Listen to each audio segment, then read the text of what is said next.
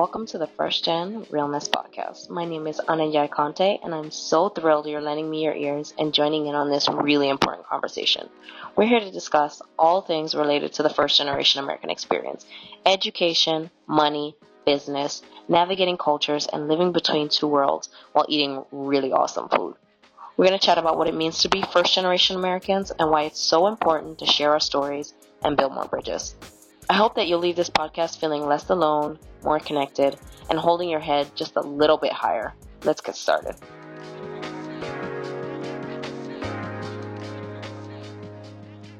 So, today I thought it would be good to talk about the real beginning of when I began to seriously question my Americanness and my sense of belonging. Um, I'm sure that this is going to resonate with a lot of you guys as well, and I hope that you take something good away from this. So, I remember waking up in the morning of November 9th, 2016, and I was feeling dazed and shocked and confused and like a deer in the headlights. I had a serious emotional hangover, the likes of which I can't say that I've ever experienced before or since then. I kept asking myself, how is this man the next president of the United States? How could my fellow Americans support him? How could anybody support him? I went about my morning routine, got my kid ready for school, but I was kind of in a daze. And I made my way to the metro to head into work. And I distinctly remember riding on the train. So my commute was just about an hour to get to downtown DC. And I was riding on the train and I was just completely unable to focus on anything as I normally did. I usually would sit and read a book or listen to a podcast, and I just had no attention span whatsoever. I sat there and I just looked around the train car and just stared at the other passengers. I'm sure anybody who noticed probably thought I was a total creep. But I just kept wondering, was it you? Did you vote for him? Were you the one who did this? Do you hate me? Do I not matter to you? Do you hate everyone that's like me? And in thinking about this day, it gets me kind of emotional, even 3 years later. And I just don't know if white America or Trump supporters fully understand that this election, this last presidential election, was a serious punch in the gut to those of us with the foreign sounding names, with the slight accents, to those of us that pray to someone other than Jesus. It rocked me to my core, and I'm honestly still processing how this made me question my identity even more than I already did. I spent that day on the brink of tears, ready to burst into tears every other minute. And, when I think about it, it still kind of brings me back to that emotional place. I'm Latina, I'm Black, I'm the daughter of an African immigrant, and I'm a Muslim. There's pretty much not one part of my identity that the current president hasn't maligned or talked bad about or made out to be something that's undeserving of respect or even a place in America. And that is not lost on me. It's been a real hard emotional road to move past that. When I was sitting and brainstorming about this episode, I was wondering how political I should get.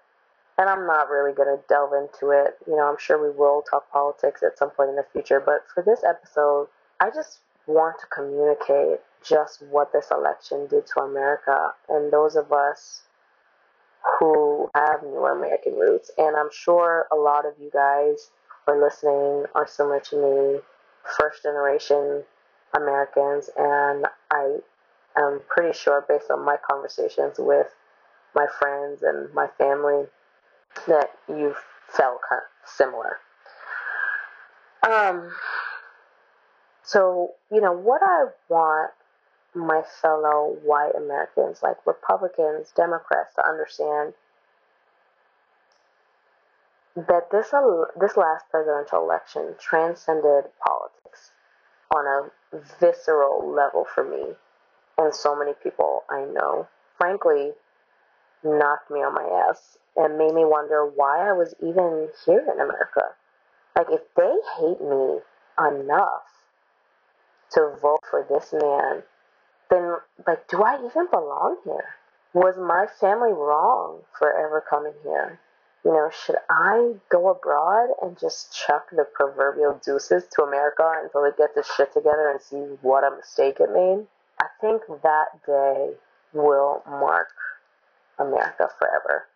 Just like we use BCE and CE to mark time, I feel like America's history from now on is going to be BT before Trump and AT after Trump.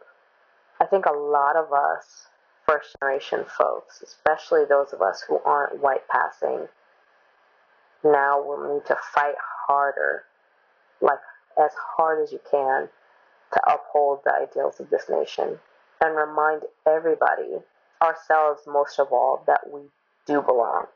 We do belong. We matter.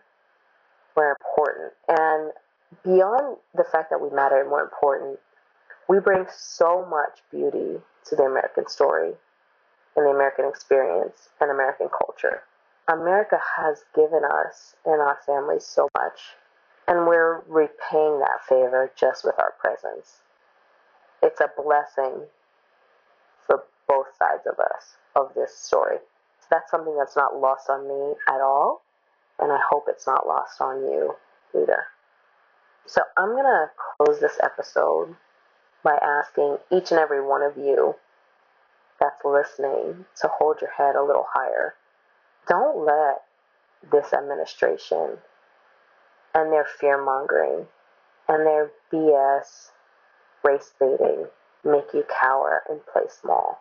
I want you to show up in your life, in your workplace, at school, in your ambitions, as unapologetically as you always have, or maybe even more.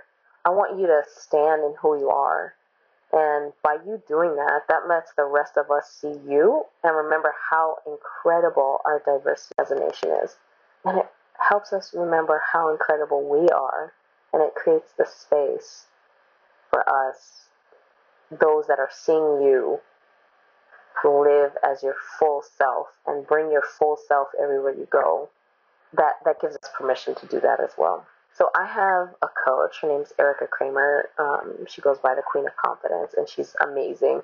My fellow Boricua. You know, she asked me a question once that really struck a chord with me. That what does it cost you to play small? Like, ask yourself that question. What does it cost you to play small? And then what does it cost others when you don't show up as the fully expressed version of yourself? So for me, you know, it cost me my self-worth, my self-esteem, and my happiness not to show up as my half Puerto Rican, half Gambian, Muslim, Spanish-speaking, big Afro self. But I think it also costs other people, and for me as a mother in particular, I think it costs my children when they don't see me show up as me. Not some watered down version of me that somebody else thinks is acceptable. Like me, who I am. I think that it costs the country as a whole, and it costs the next generation, because they're watching us shirk our foreignness or our hair or our complexion. And it costs us time worrying about how we're perceived by those people who look differently than us. It doesn't matter that you look different than them.